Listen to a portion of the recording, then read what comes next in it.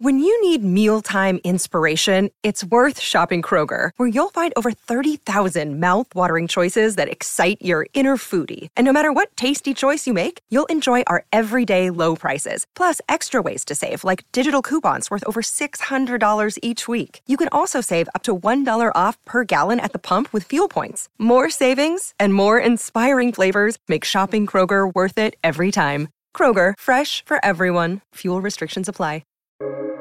Welcome to the New Books Network. Hello, everyone, and welcome to New Books in Chinese Studies, a podcast channel on the New Books Network. My name is Subi Rautio. And I am Julia Kablinska. On the podcast today, we are joined by Jerry Zee, who is jointly appointed assistant professor in the Department of Anthropology and the High Meadows Environmental Institute at Princeton. Jerry will be talking about his new book, Continent and Dust: Experiments in a Chinese Weather System, which was published this year, 2022, by the University of California Press. Continent and Dust offers a political anthropological account of strange weather. It is an ethnography of China's meteorological contemporary, the transformed weather patterns whose formations and fallouts have accompanied decades of breakneck economic development. Focusing on intersections among statecraft, landscape, atmosphere, and society, Jerry Zee's research is beautifully articulated, taking the reader on a journey from state engineering programs that attempt to choreograph the movement of mobile dunes in the interior to newly reconfigured bodies and airspace in Beijing and beyond.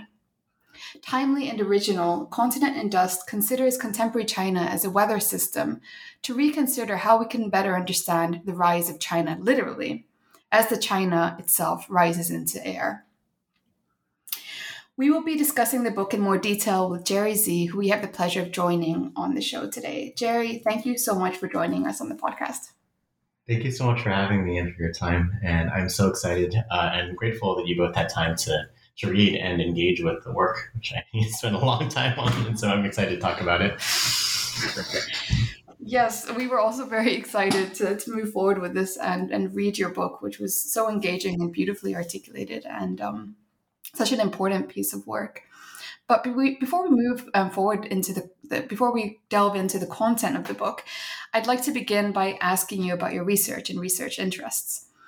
Sorry, your background and research interests. What led you to study China's weather system?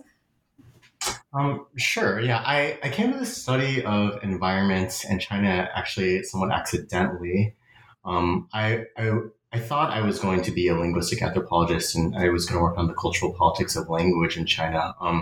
My own academic background before I got a PhD in anthropology was in linguistics.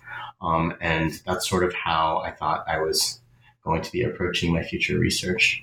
And I was interested in sort of very classic questions at the time of sort of interpretation and meaning and culture and difference. This very sort of post-structuralist, textualist way of thinking about culture and its politics. But I ended up living in China for a year after I graduated college because I was, my grandparents had moved to Shanghai at that time. I had grown up with them.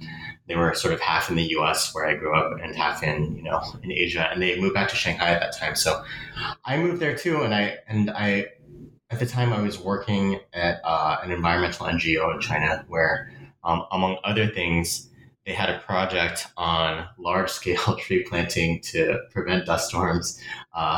The project was based in Inner Mongolia, which is one of the main field sites that the project ended up being about.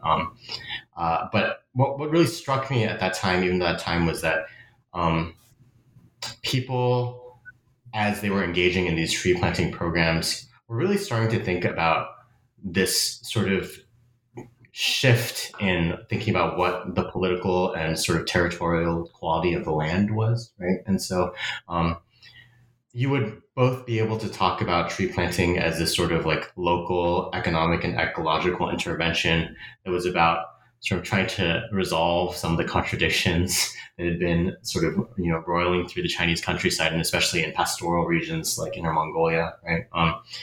And these sort of programs to sort of transform people who were, formerly pastoralists into sort of ecological workers of different kinds, which is sort of a lot of what the first half of the book is really interested in. Right? But at the same time, people were talking about these places completely in reference to to Beijing, which was, a couple of hours downwind, right? Or, a day or two downwind by the movement of weather patterns. And, it started me thinking at that time about first, how kind of unequipped I was as a person who was really just interested in these sort of questions of cultural meaning to begin to think about some of the material questions that were being raised by these programs, right?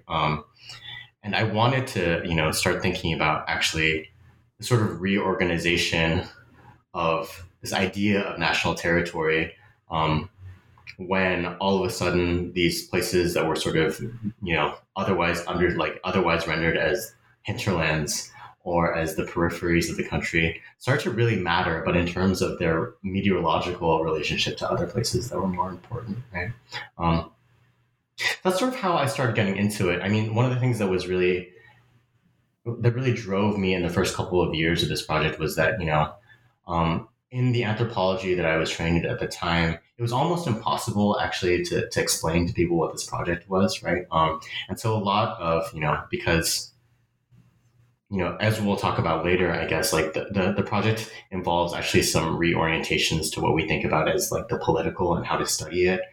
There's some reorganizations of what we think about as the sort of proper object of anthropological inquiry, right? So what does it mean if we're not thinking about culture and meaning and politics in these sort of highly anthropocentric terms, right? And it really took me speaking with a lot of geographers. So my committee in graduate school was, half geographers, and they were the ones who were really pushing me to, ask these questions that to me now feel absolutely foundational to some of my own thinking, right? Which is like, what is the importance of materiality, and what account of materiality would you have to be able to talk about actually the politics of these weird weather systems that are emerging all the time, right? It was at the very beginning, I think, when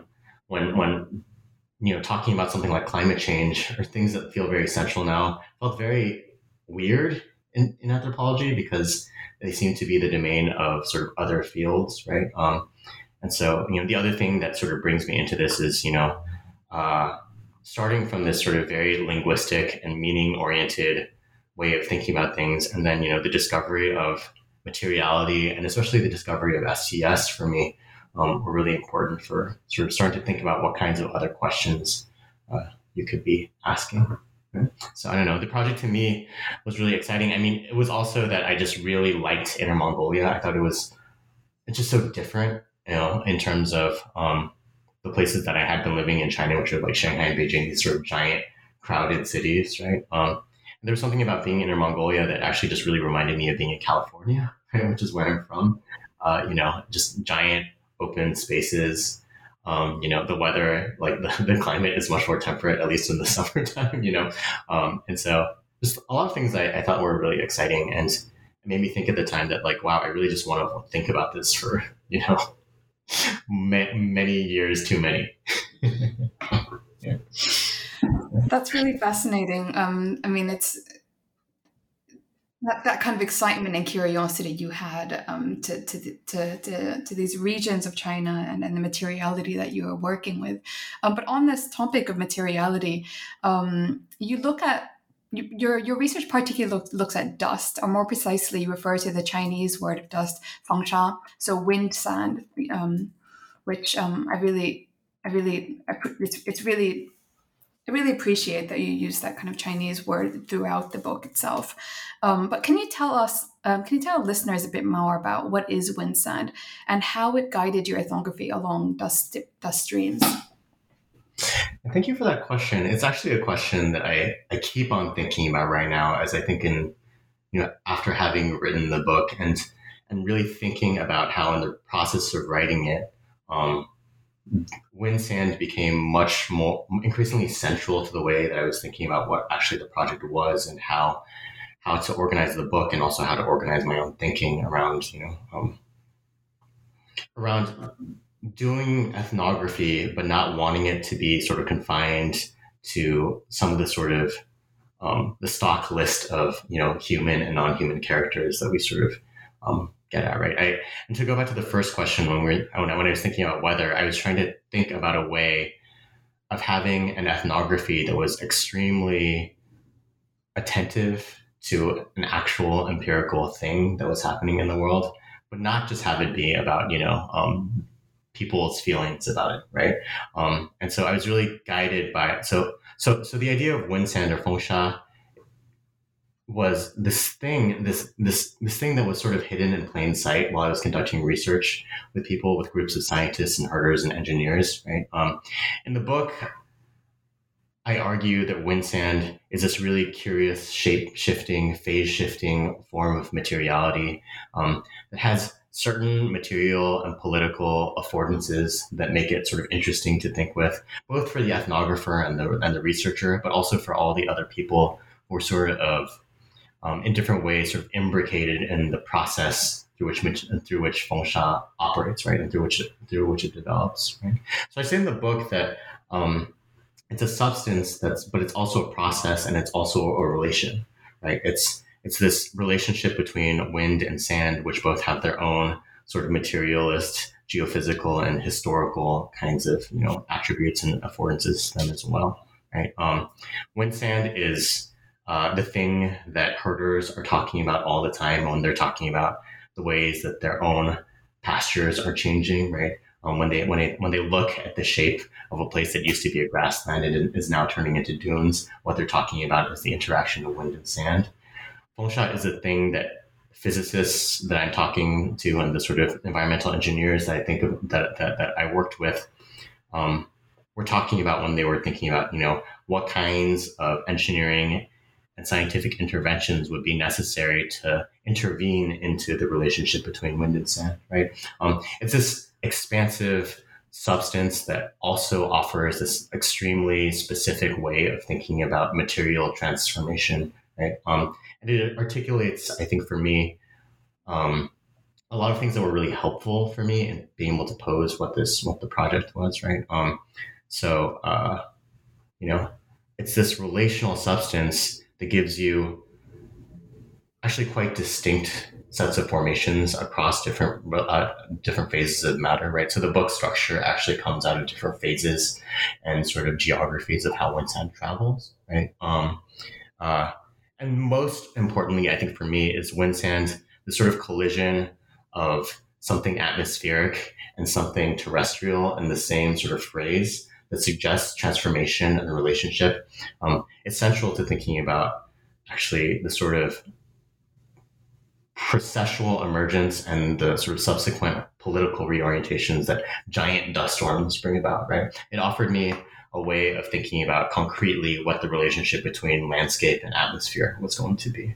Okay? One of the things that I just got really excited about, when I sort of realized it's like, when people talk about dust storms, they're talking about this real substantial and political problem by which a landscape can become a weather formation, right? And wanting to think about actually the concreteness of that relation rather than a blurring, right? So one of the things that it gives me is a way of thinking about form and a way of talking very specifically about how sort of, a very specific kind of material relationship and process can come to matter in all these different ways. Yeah, just now you were talking about change in political formation, and that's one thing that your book really does concretely. It considers late socialism to inquire into how reform and opening is an array of political, social, conceptual, and techno-scientific experiments. And in doing so, you look at how the meteorological contemporary becomes a way of making sense of late socialism. Maybe you could talk a bit more about your periodization of late socialism versus, for example, post-socialism. What is the intervention into these typical periodizations, and why is it significant for you and your book? Yeah, I think that was a really important question for me to think about. Later we'll talk about the sort of temporal politics and imaginaries that are kind of emerging with these weather systems, right? But I think that I was really concerned in my thinking about this project with actually how do you tell a story about China that doesn't position it in relationship to a kind of transitionology, right? A lot of my training as a PhD student was with people who were working on the former Soviet bloc, right? And coming out of a generation of people who were interested in sort of post-Soviet life, right? And becoming very invested in this idea, that whatever we could call socialism in the Eastern Bloc and in the USSR had ended, right? And wanting to be able to make that clear claim, just sort of empirically in China, and then I was also trained, in this moment where a lot of my sort of mentors who think and worked in China would sort of situate their idea of, this moment in China, the moment that they were talking about in the early 2000s, right, as a moment of post-socialism, right, which is to say a moment that's after something, right? Now, I was always a little bit wary of this way of talking about it because I think that first, I'm not certain that anthropologists should be in the business of deciding when a thing has started or ended, right, and making these kinds of big temporal claims, right? Part of the reason I think that way is because there's so much investment, I think, in the U.S. in the idea that whatever situation is happening in China right now, it's the one that's in which one can only say that the form of socialism that exists there is completely cynical because it's ideologically disconnected from, let's say, the high ideological,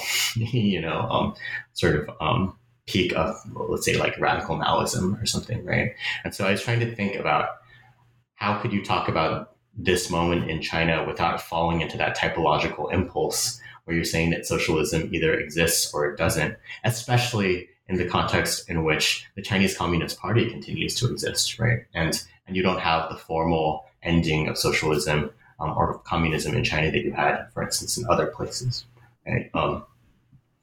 To me, it always seemed like a bit of weird wishful thinking, like political science wishful thinking, to think that that we could definitively say that the socialist period was a period and that it's over, right? And so instead, I started to think about different ways of trying to pull out different ways of talking about the sort of endurance of socialism without having to fall into the idea that, socialism is defined by these 6 distinct set of political features, or, this set of ideological orthodoxies, right? Instead of coming up with a definition of what socialism is, I was interested in coming up with an idea of how socialism works in practice and, and how that continues to work, right? And so,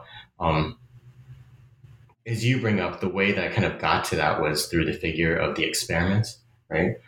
So the idea that, at least since the reform period, but in the book I argue even before that, one can trace out these different kinds of habits that we can call socialists, right? Socialism is not necessarily an ideological orthodoxy, but a sort of orientation toward adaptability, of being really practical and trying to figure out how to deal with things on a kind of ad hoc and real-time basis, right? The reason I got really interested in that, I think, was also because so much of what I was seeing ethnographically was all about people actually just throwing anything that they could at the wall to see what would stick, right? To see if there was a thing that could actually hold the earth in place or could blunt the wind, that could intervene in the formation of wind sand, right?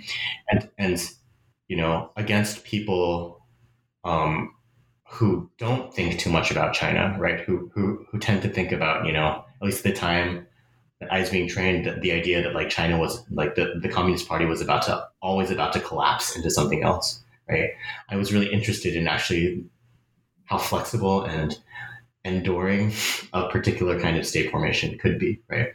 But one would have to track that through its experimental quality and not through its sort of coherence, right? And to think about a particular kind of state incoherence is actually a feature of how, late socialism, as I'm imagining it, kind of works, right? So yeah, that's sort of how I went about thinking about that problem. In that vein, could you tell us a little bit more about socialist futures or the Chinese Communist Party imagination thereof? You, and I'll quote directly from the book, which is very beautifully written, but you cite a some sort of official, I'm forgetting now exactly, maybe you can tell us who this man is, but Panya says, China is not simply the lucky survivor of the 20th century's crisis in socialism, but in this century, it is socialism's motive force. The future of socialist theory and systems is staked to China's success or failure. So if you could tell us a little bit more about that position and your own intervention, perhaps in that type of logic. Yeah. I in the late 2000s, in the late 20aughts, in the early 2010s, I think when some of the sort of challenge of something like climate change was still kind of up in the air politically, you see this profusion of sort of state theorists who are trying to come up with a way of thinking about the apparent crisis in the environment in China and across the world, in relationship to the sort of inherited political orthodoxy of Marxism, Leninism, Maoism, right? And one of the things I found really interesting about this moment is that, China is usually presented sort of from outside of it as this sort of environmental hellscape that's sort of on the brink of environmental collapse all the time. But what was happening at that time was that there was enough ideological opening, political opening for the unsettled problem of environment, right? For people to actually start trying to think about whether and how there's a way for us to tell, to come up with a way of theorizing the environmental and planetary future. It doesn't mean that it's just this sort of existential challenge for the future of Chinese socialism, right? Which is to say, you have all these people like Panya, who was the sort of environmental minister at that time, were coming up with these white papers, right? And these sort of theoretical accounts that are circulating in sort of publicly in communist sort of theory circles to try to figure out actually, how do we make this thing, climate change, which is usually announced as this thing that's about to break China and the political system, into this actual political opportunity where we can introduce climate change as actually the medium for the sort of continuation of the Chinese party, right? So Panya is making this argument that I think is really kind of interesting. It's full of its own contradictions too. And, I got very captivated with his idea of what he calls socialist ecological civilization, right? Which is this real balancing act that tries to adequate the existing party line and its vocabulary as it existed at the time to the apparent challenge of climate change, right? What I thought was really interesting about it is that it gives such a different idea of the international order that has to exist in order for climate change to be resolved, right? And it is not the order of the Paris Accords where you have all these countries coming together as equal players that are going to be negotiating over who's going to be reducing how much and over what period of time, right? His argument is that because China remains socialist to its very core, right, and because China remains the only sort of major existing socialist state after the collapse of the Soviet Union, that's thesis one. Thesis two is that even though China plays and experiments with things that look like capitalism, it's still socialist in its sort of core. He argues that capitalism only necessarily generates environmental destruction, but because China is not capitalist, because China is still socialist, China alone offers the possibility of coming up with a way of resolving some of the environmental contradictions that now organize sort of planetary scale geophysics. Right? And he basically does this weird turnaround where, he takes the point that now that China is the world's largest emitter, which is to say it has this outsized impact on all the things that we know to cause climate change, he moves that from this sort of occasion for blaming China into this idea that, all of a sudden, the political apparatus for regulating emissions in China, which is the existence of the Chinese Communist Party and its state apparatus, are now also the geophysical and chemical atmospheric chemistry apparatus for regulating the global climate, right? So I think I thought it was really interesting because he was taking this idea and basically making the argument that the entire future of the planet per se requires the continued existence of the Chinese Communist Party, right? The Chinese Communist Party is now locked into the way that the global atmosphere and its dynamics are going to work, right? Which to me is actually this intense It's like sort of ethnographically really interesting, right? Because you see at this moment all these people bending over backwards to try to figure out actually how to tell a different story of how climate change is going to work, but one that's completely focused on the future of China and not of the planet per se, right? There's this Chinese reorientation of the global atmosphere. But then also the articulation of this very different kind of planetary imaginary that, isn't about all the countries of the world coming together as, like liberal equal players to, resolve the question, but really about the continued leadership and existence of the Chinese state apparatus, which I thought was really interesting too.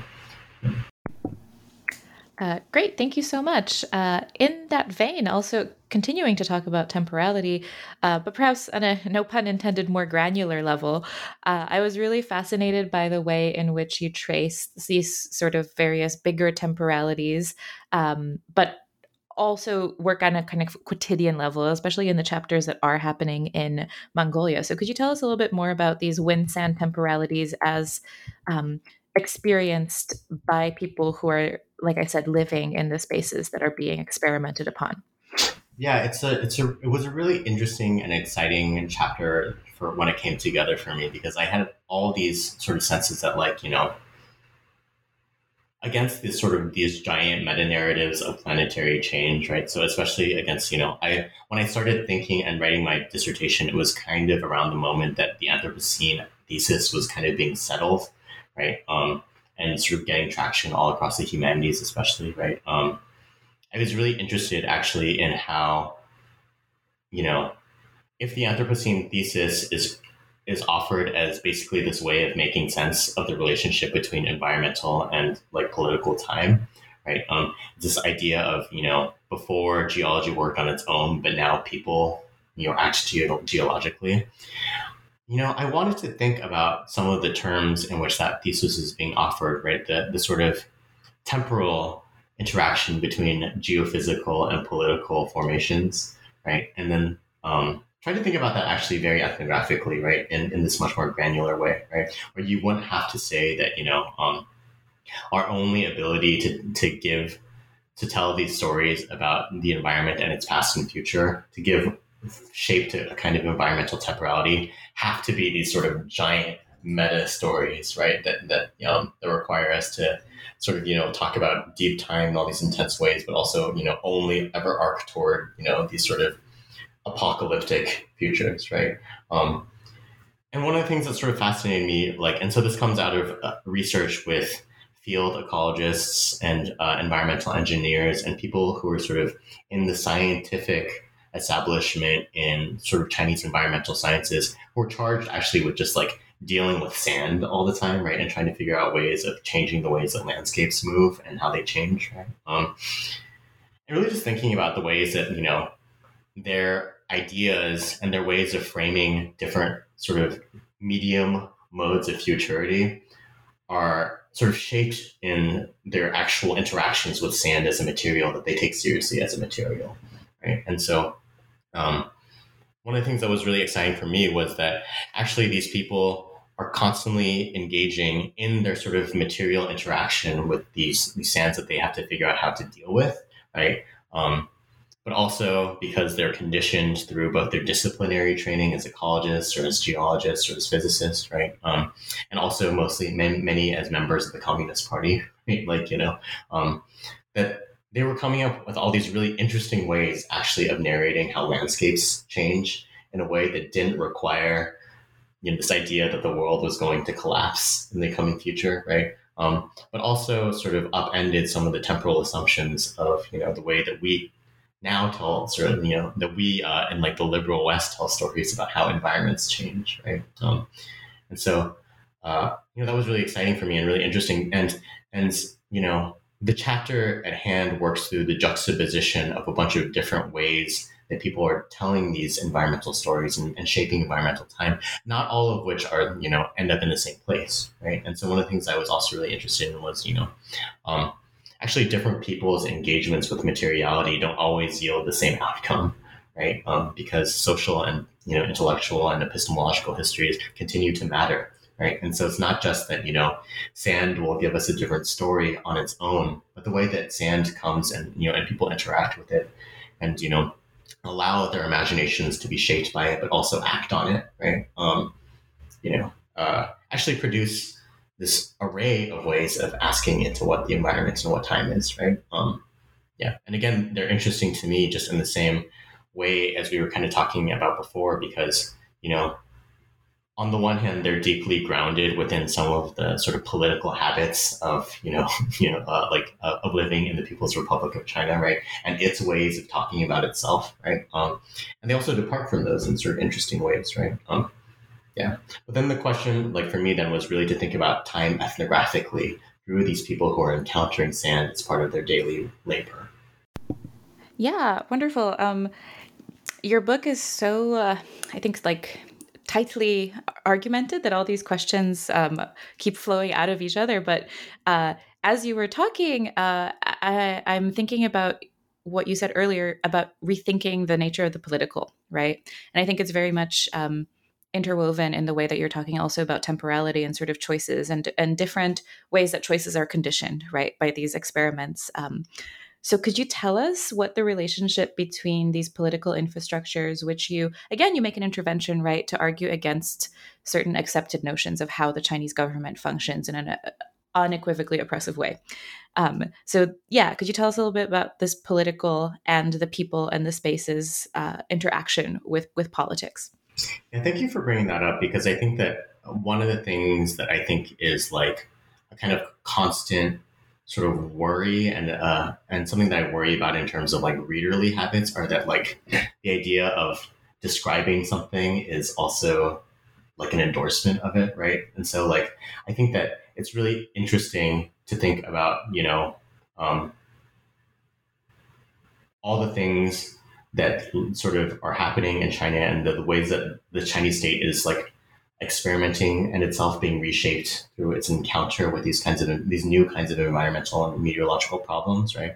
But not necessarily to celebrate that as, this like beautiful cultural alternative to the way that, let's say like the way that the US works, right? I mean, one of my concerns in this moment actually is that like,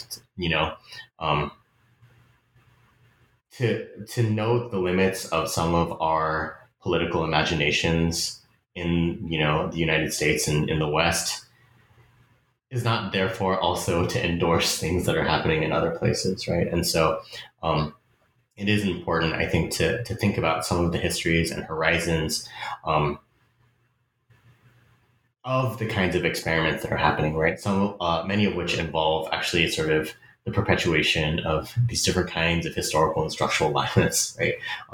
Especially by the people who are sort of, reincorporated into the Chinese state experiments that are happening sort of at the local level, basically as moving parts in this like weather system, which is one of the arguments I kind of make in the first chapters, right?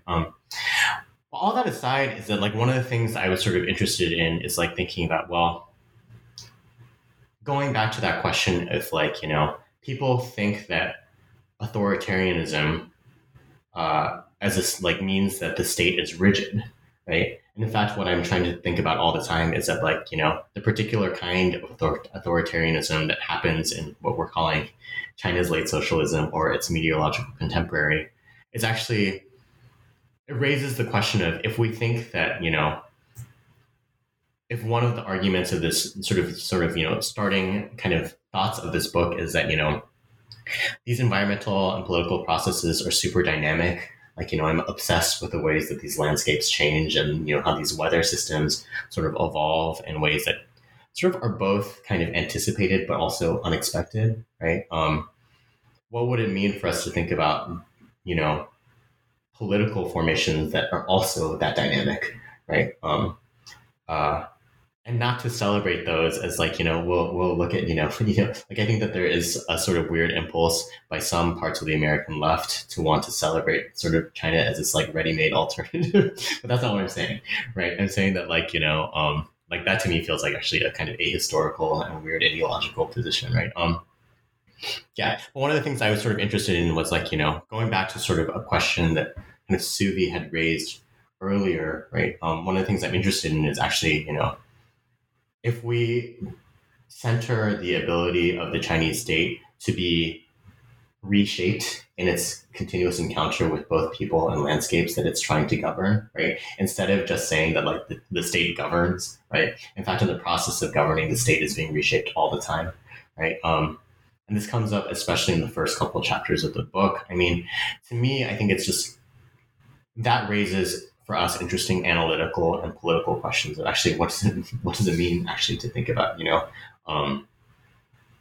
the kinds of political formations that are going to be emerging in relationship to this planet that now we understand is changing all the time, right?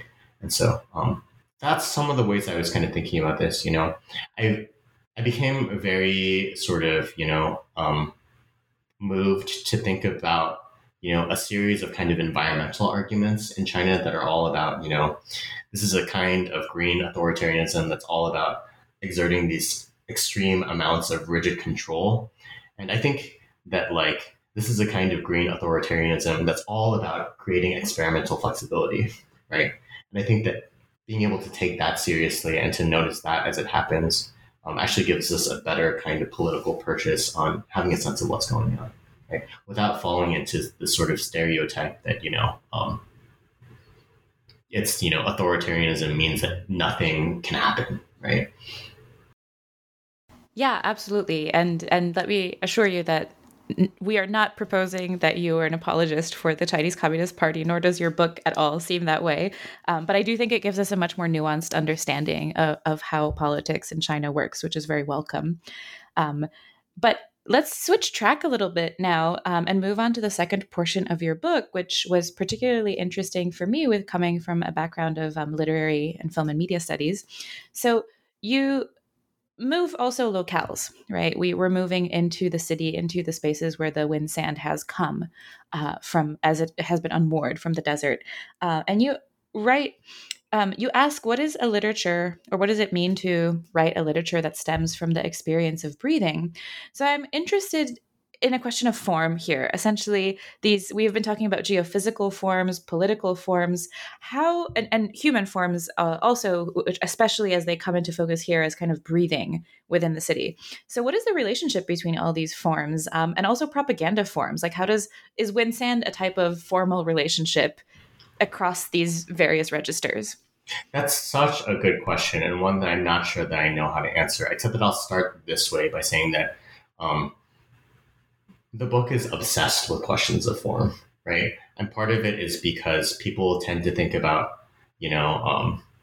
climate change as disorder, right? Like the break of some existing form into a form of chaos. And people often tend to write about dust in the same way, right? It's like dust as the opposite of form rather than a form, rather than sort of a process of form itself, right? And so I started to think, part of the way that kind of my linguistic training, I think, comes back all the time is that in certain ways I'm very I have a kind of structuralist bent to my thinking. I'm looking for forms on which to hang things, right?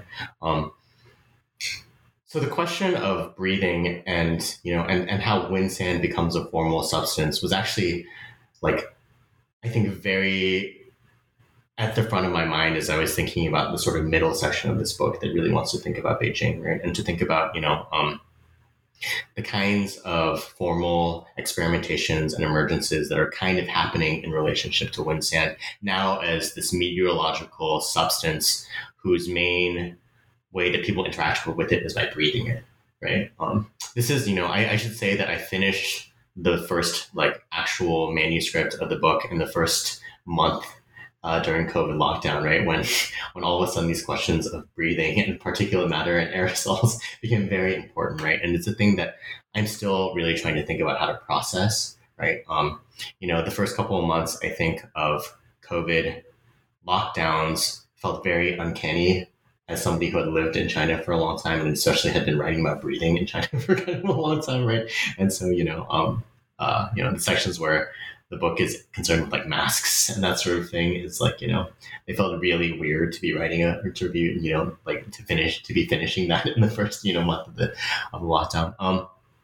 I guess I was interested in thinking about different kinds of political ways of thinking about the form of social and political collectivity as a sort of formal problem of how people relate to the geophysical dynamics of wind sand as a breathable substance, right? And so, so I was trying to think, especially I think in chapter 4, which is about these different visions of political collectivity that are being offered, right?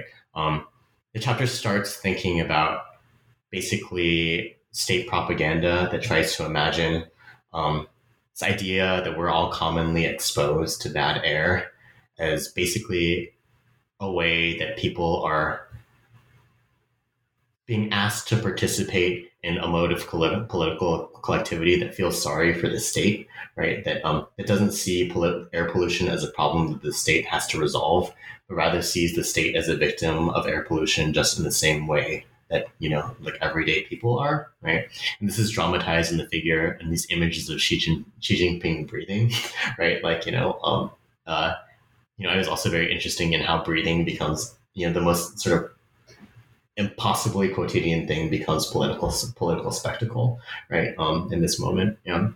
And I was trying to think about, well, if we were to take seriously just the experience of breathing, does this give us a way of speculating over modes of political collectivity that are neither the sort of propaganda breathing thing, right? Where it's like, you have to identify with the state and we're all in this together kind of mentality that basically diffuses the possibility of politicizing air pollution as a problem that the state needs to resolve, right? But also, I was conducting research and one of the first kinds of the first years that major air pollution in Beijing was becoming kind of a problem. So I didn't actually mean to write the 2 chapters in the middle that are about Beijing, but I just happened to be there during my fieldwork year. And I was like, a thing was happening, right? And, at the time, there was so much sort of commentary from basically like China hands, like these like political scientists in the West, where basically like, this is the moment finally where, the experience of breathing bad air is going to make liberal civil society happen, right? And I was just trying to think about, actually how impoverished both of these positions are as a way of thinking about the possibilities of social form, right? You get this like weird propaganda version that comes out of a manipulative version of sort of, socialist manipulation. And then you also have this just fully unreconstructed idea of like democracy being about to happen. And in fact, I think that what was happening at that time and what's continuing to happen is actually much weirder, right? And so I want to sort of lean into the weirdness of that, right? So I was thinking, how does breathing become a form of social relation, right? Breathing, this thing that's neither something you do actively nor passively, right? It doesn't fall into either the sort of heroic muscular agency of the liberal subject, nor does it fall into sort of, other versions of sort of communist party mandated collectivity, right? And so in those sections, I was interested in, actually, how does the air become the medium through which people, come to a relationship with one another, right? But in weird ways, right, that neither approximate, liberal nor sort of unreconstructed communist ideas of what it means to relate to people and to be part of a political collectivity. The more you talk, the more I see the influence of Alexei Yurchik's thinking about how the Soviet Union fell, right? It comes across multiple times, but your book is quite different. And I think it really evolves that argument in really interesting ways that are specific to China, right? So moving on then, continuing sort of in these with urban forms, in the next chapter, you talk about the poetics of space, this idea. I'm actually the thinker that you reference is Desserteau, right? And the idea of kind of reclaiming space by walking through it. But you also complicate that, right? Because there's a kind of different poetic going on here. So what are these poetics of particulate matter, and what is the relationship between that and inhabiting city airs? Yeah, I mean, it's like a sort of extension of the last question you asked, right? I think there were a lot of things, and so, how do I say this? I loved thinking with Desserteau in this chapter. I kind of, I started this chapter kind of for fun, I just really want to start thinking about different kind of filtration technologies and that sort of thing that were really kind of exploding at that time, right? And thinking about, a lot of reading that I had done sort of in geography, in Chinese geography, I wanted to think about the form of the Chinese city, right? But it's always this sort of flat cellular form that thinks about the city, in these sort of concentric rings that really preserve the idea of like flat city space, right? And one of the things that I was just like, having lived in Beijing during, some of this time and just sort of thinking about kind of all the experiments that were kind of happening in the city at that moment where, in these events of sudden particulate matter, of which dust storms are just like the most intense version, right? All of a sudden, you see the city shift from, from one modality of people living there into actually this very complex set of different ways that people are managing airspaces, right? How do you create, how do you think about the cellular fragmentation of a city into these three-dimensional volumes that are defined actually by their differential levels of particulate matter? And how is that technically accomplished? And what kind of sensibilities toward urban space do people develop when the problem becomes actually how do I think about creating spaces for the body and for other things that are really about managing the air as this thing that's a semi-solid, right? The poetics of wind sand come back here because, you have, I was really thinking about it in terms of like, what are the social, poetic, and technical conditions that people are intervening into air that they think about as being partly sand, right? Or as partly particulate matter, right? Air that is not just an emptiness, but this substance that you can intervene in and that has these different gradients, right? And so that was a really fun chapter for me to write because it was basically just starting to think about, okay, where are all the places where this is sort of happening, right? It happens, and thinking about the different scales at which this is happening was really fun. And in some way, that's like sort of like, the closest thing that I can, do that I could think about doing is like a kind of love letter to the Chinese city, right? Especially to Beijing, and thinking about all actually the ways that, the city is so interesting in these events of pollution because people come up with ways of actually, reconditioning airspaces, and in the process coming up with these actually very practical theorizations of what living with particulate matter is and what that looks like and what it feels like, and how we intervene on that. So I really like the question. Great. So if I can maybe offer one more extension before I finish my section here and turn the floor back to Suvi. I'm curious about mediation, right? You've used the word several times. For those who are listening who are not anthropologists, but perhaps who are interested or pursuing media studies, I think the book will feel very familiar in a lot of moments. So I just wanted to give you a chance to sort of tell us how you are engaging with media studies, in particular, the way that the environmental turn has sort of shifted attention. I can think of many scholars who are working adjacent to you, but who are working in very different disciplines. So maybe, a question a little bit about your disciplinary approach here. That's really great. I mean, like one of the ways that I think about this project was that, I wanted to come up with an affirmative idea of what ethnography was that wouldn't just be about doing anthropological field work, right? And I was trying to think about, how do you remain attentive actually to all the stuff, the diversity of stuff that's going on without being locked into this like very rigid methodological frame, right? Part of that is just because I think that the cultural and sort of environmental politics that emerge with wind sand actually invite this sort of wide-ranging set of materials that you have to deal with, right?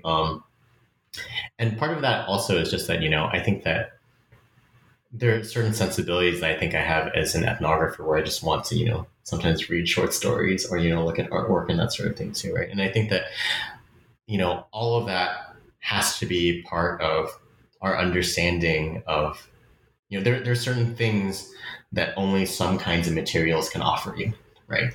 And so I think that was, that was really fun, especially as the book goes on, it becomes a little bit less sort of committed to a very traditional style of anthropological writing and argumentation and also materials, right? Which is a sort of, freedom that I allotted myself. The thing that I will say about like dealing with like environmental and media studies is that it wasn't a thing that actually I was thinking about too much when I was writing the book. But since the book has been sort of in process over the last couple of years, I've been reading more and kind of wishing that there are places and seeing like there are a lot of places actually for engagement in ways that aren't sort of, aren't too interested in disciplinarity, right? I think that there's, to come up with any sort of understanding or way of talking about the weather will require us to think in ways that are not confined to, a hard line between different kinds of traditions and sensibilities, right? The book I'm actually reading right now is Yuriko Furuhata's book, Climatic Media.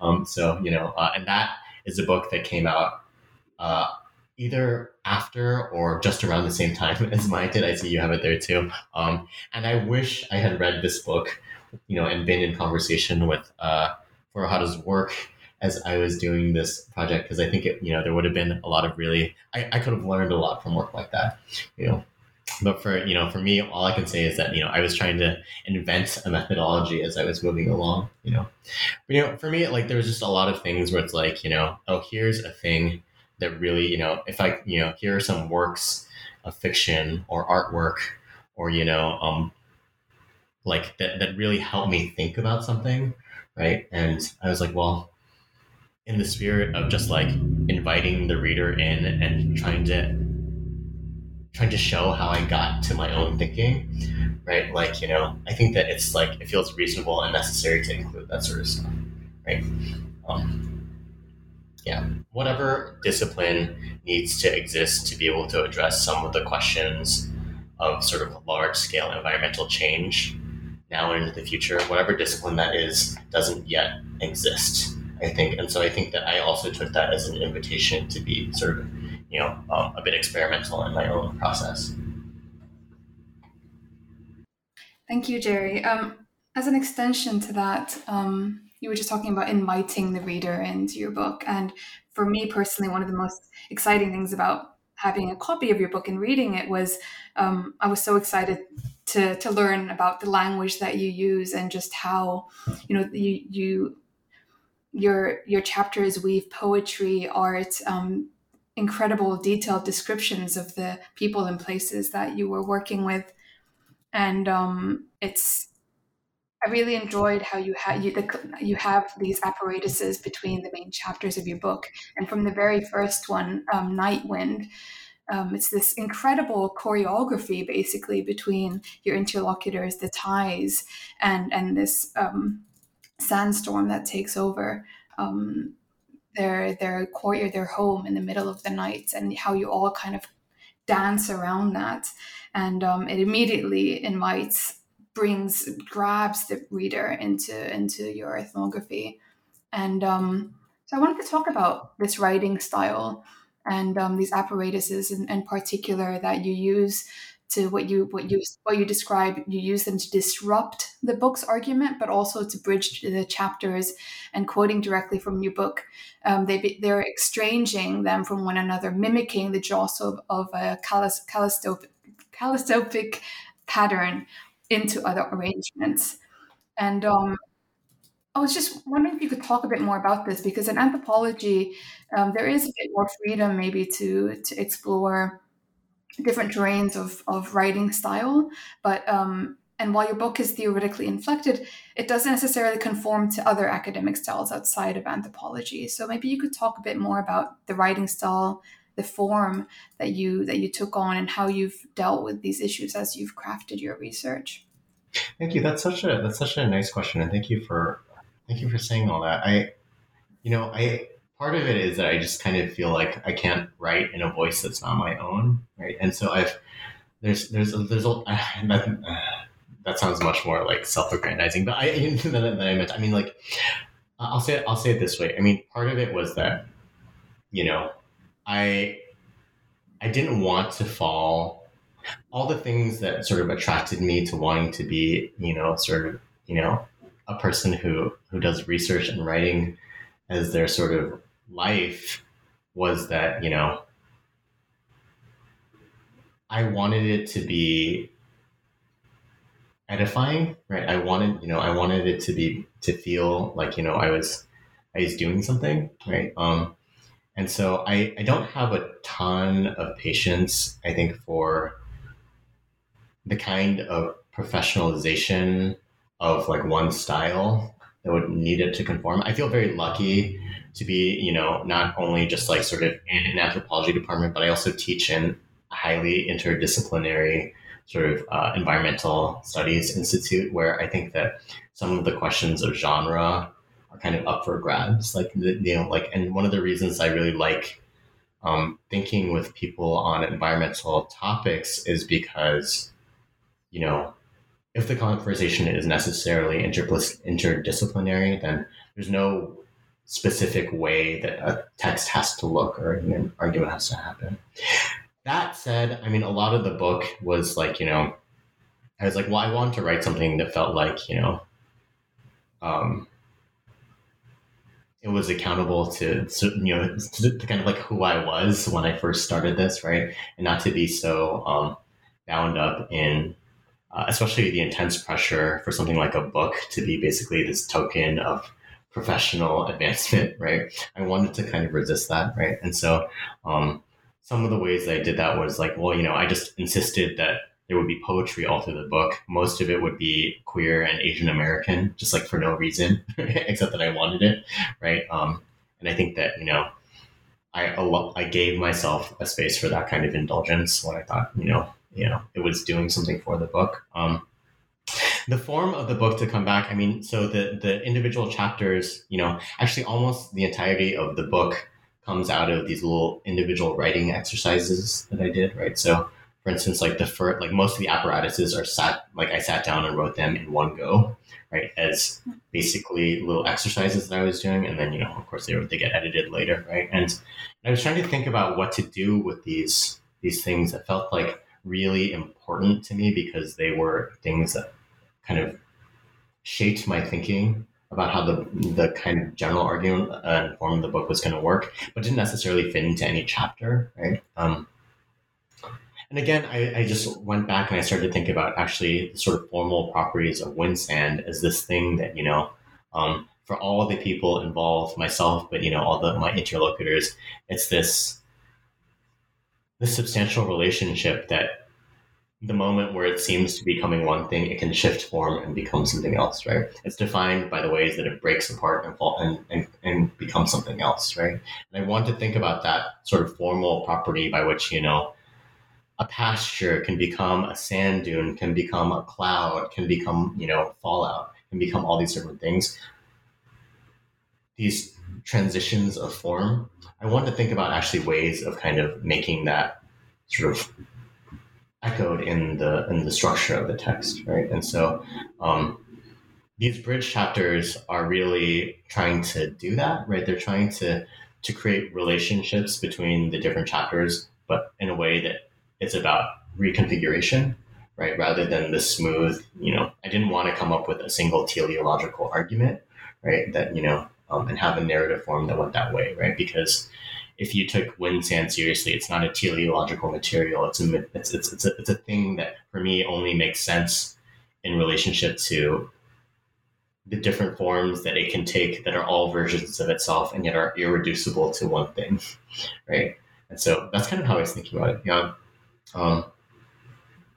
And I was really lucky basically to be surrounded by people who,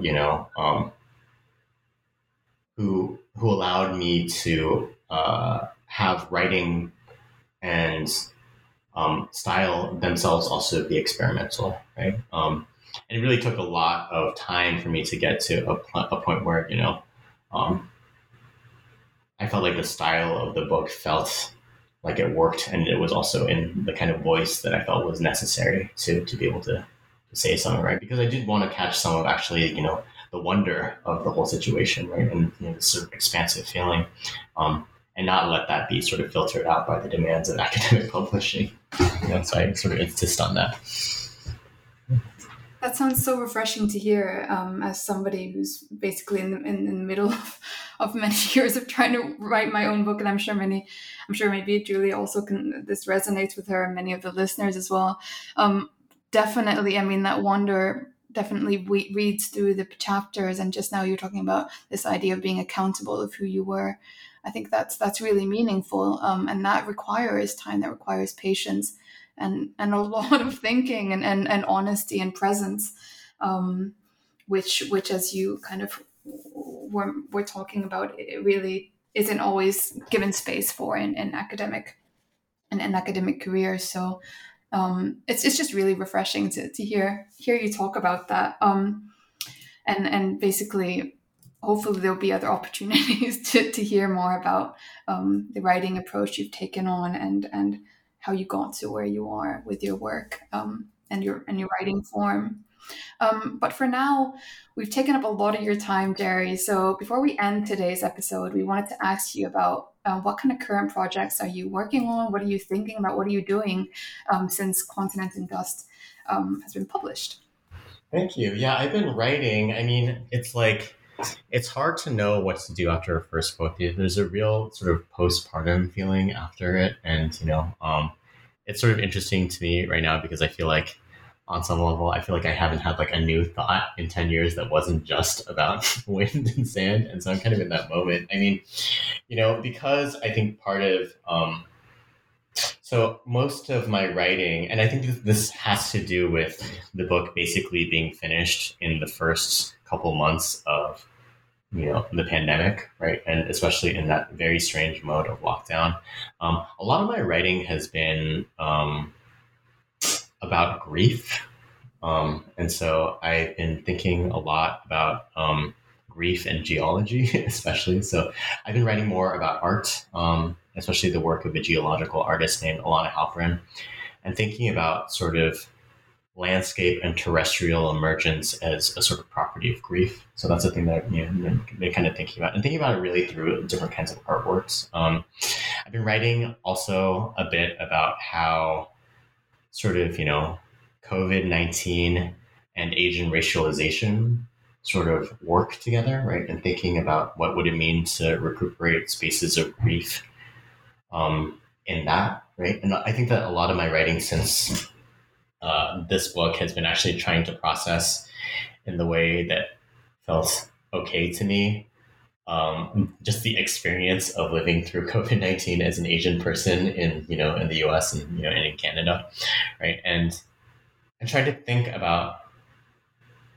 what that would require of us, right, as scholars, to actually to sort of think through, and really to think slowly about it without jumping to some of the more sort of immediate arguments about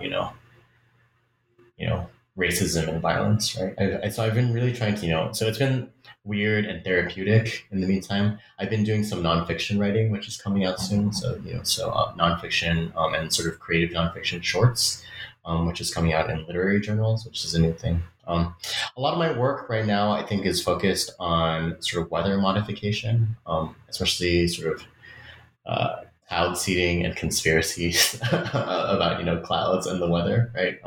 So there's part of me that's wanting to keep on tracing out sort of work on the weather, and I'm trying to think about that in sort of diasporic spaces of Chineseness, in addition to just China itself.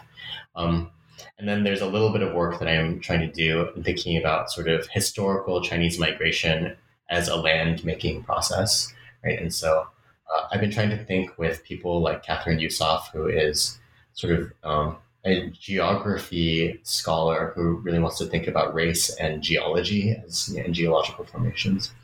Okay. And so I have another sort of side project where I'm thinking about sort of collisions of racialization, capital, and sort of geophysical properties, and how we can understand sort of geophysical emergence in very specific places of diaspora and investment, as and in relationship to racial formation, and sort of the longer trajectories of China as a sort of international actor.